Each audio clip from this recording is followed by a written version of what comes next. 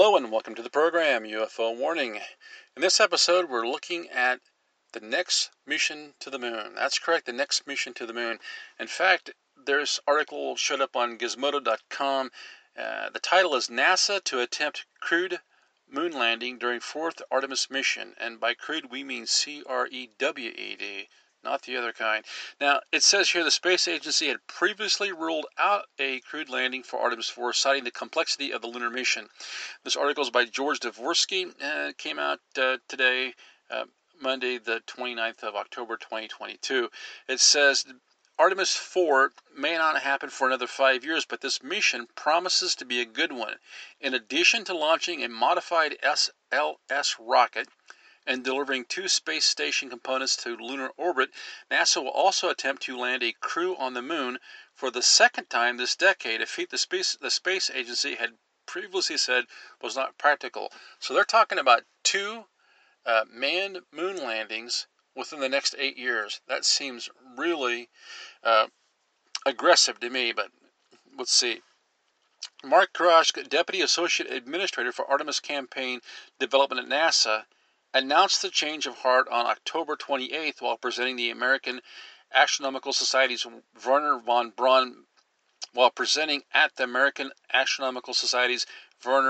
Braun Memorial Symposium in Huntsville, Alabama, as reported in Space News. I can't get past this sentence without remembering that Wernher von Braun, although he's considered the father of American rocketry, instrumental in building the rockets that carried astronauts to the moon.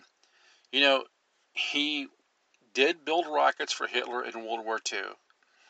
You can go over to the World War II Museum.org, whatever it is, and see there, he was a member of the SS, I guess, reportedly. He did build rockets for Hitler, as I said, and those rockets reportedly killed around 5,000 people, mostly in the UK. So, and we should also point out that the rockets were built with slave labor in concentration camps, basically. So it's not as if, while we're honoring the memory of Mr. Wernher von Braun, and he was a smart guy, I think we have to be honest and also point out the fact that, we're talking about a guy that's a member of the SS that built rockets for Adolf Hitler that killed 5,000 people in and around the UK, and also a lot of the people that were forced to build these rockets died in terrible, terrible conditions in these slave labor concentration camps. That just has to be put out there. It goes on, it says, the original plan for Artemis 4 was to include a crewed landing, but the space agency ruled this out in January. So at the beginning of this year, they're saying, no, we're not going to have this moon landing. But now, toward the end of the year, at the end of October, they're saying, oh yeah, we are going to. They said the mission was too complicated to include a jaunt on the lunar surface. NASA has now reverted to the original itinerary, and we're not complaining. You have to wonder what happened to make them change their mind back and forth like that. During his presentation, Karash offered an overview of the first 5 Artemis missions planned for later this decade. To the surprise of attendees, Karash said that Artemis 4 would mark the second time people land on the moon. The first being Artemis 3, currently scheduled to happen no earlier than 2025, but more realistically, no earlier than 2026, according to NASA Inspector General. These are the first 2 crewed landings of the Artemis era. NASA is seeking to return humans to the lunar surface for the first time since the Apollo missions, which concluded in 1972. You have to ask yourself what is going on the moon that is so important that they want to get back up there. And they don't just want to go up there and take pictures. As we'll see in this article, they're planning on putting some stuff together up there. It just looks like they're putting some sort of permanent or semi-permanent post up there. This is very interesting. Now, whether this has something to do with the recent observations made by China, where at first they said maybe there was some wreckage of something and then it was a natural formation, or whether this is research has been done by Russia, who knows. But the U.S. has joined up here with the Japanese and the Europeans, and they seem to be in a massive hurry to get back to the moon. It says, Marcia Smith from Space Policy Online reached out to NASA for confirmation.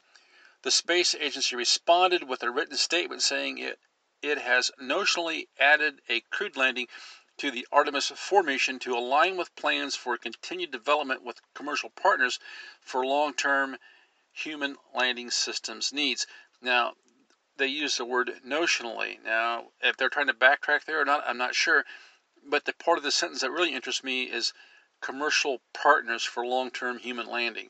So you see what's happening here. We're just continuing to move on like the way we're using SpaceX. That's the direction that this whole moon phase is going. You know, the first time we went to the moon back in '69, it was all about the government took care of everything. NASA, a government agency, built the rockets, flew the guys there. It was something, it was seen as a group effort by the entire country. It was this quest for knowledge. And now we've gone into this phase of commercialization. It's as if the government views itself as too incompetent to pull this off, so they have to bring in the hired guns. But the problem with that is what happens if these commercial partners land on the moon and they find something really valuable there, or they find something really interesting there, like a UFO or parts of a UFO or whatever? Who owns that? Before, when it was just NASA doing it, it was the property of the United States. Do you see what's happening here? And not only that, but just the information that they will collect. So all of this data will be funneled into these private companies. And what does that mean? That's less disclosure. That's less transparency. That means that we're not going to get the information we need, most likely. The really cool stuff, we're not going to be able to FOIA request that. It's going to be in the hands of commercial partners. And then it's going to be left up to maybe a retired rock star and his cohorts getting in a car and driving to the Pentagon parking lot to pick up a bag with a video in it. That's what we're reduced to. And instead of this stuff being cataloged properly, being sent down through the proper chains of custody and released to the public in an organized manner. So I don't like the way this is going, the way this stuff is being commercialized and privatized. You know, publicly raised tax dollars, publicly paid for $35 billion, and then all that money, all that effort, time, work funneled into privatized profits. You see a pattern? It's kind of like a lot of other things go along here when it comes, just like with the research into a lot of the medical stuff that goes on. Publicly funded research funneled into private companies for corporatized profits. And I can see the same pattern emerging here with space exploration. Billions and billions upon billions of taxpayer dollars funneled into a few lucky corporations, which are then allowed to take all that research that's behind them, use that leverage to create profits that are privatized, corporatized, while we, the taxpayer, can't even get a decent picture of what's going on. Okay, it goes on, it says, for Artemis 4, NASA's mega rocket will need that added power to launch the Orion crew capsule along with the IHAB habitat module to lunar orbit. The Japanese exploration agency JAXA and the European Space Agency ESA are in the midst of building this critically important gateway module, waiting in the near rectilinear halo orbit will be the power and propulsion element and the habitation and logistics outpost, both of which are scheduled to launch aboard SpaceX Falcon Heavy in late 2024. So they're planning on putting some sort of a outpost up there. You've got this power and propulsion element, that's one big chunk of it, and then the other big chunk of this habitation and logistics outpost. They're going to put that thing up there. So they're planning on putting those up with the SpaceX rocket and doing that sometime by the end of the year. Now, as we said here earlier, I believe, this rocket, they're planning on having a lifting capacity of 38,000 metric tons. So whatever they're sending up, that's 80,000 pounds. They're planning on sending up huge payloads to the moon. If you're looking at sending up a 80,000-pound rocket to the moon, we're not talking about 3 astronauts and a week's worth of groceries, right? It goes on, it says, Artemis 4 will see the joining of 3 components. We talked about that. As NASA told Smith, the astronauts will transfer to human landing systems through a docked interface at Gateway. The HLS being a SpaceX Starship spacecraft. More specifically, it'll be the Option B version of the Starship HLS, which will have some added bells and whistles as per NASA's stipulation. The Option A version of Starship will transport astronauts to the surface during Artemis 3. So it sounds like they are moving the schedule up. They're getting this lunar post. They're getting the parts out there at the end of this year, and then next year get the guys on the ground, maybe to scout out the location, and then within a year after that, go to work building this thing, putting it together. It says if that's not enough, Artemis 4 will also see the debut of Mobile Launcher 2, a mobile tower that NASA will use to launch SLS Block 1B and 2 Block 2 configurations, one for cruise and one for cargo. So that tells us they're putting up 2 giant towers to launch these rockets.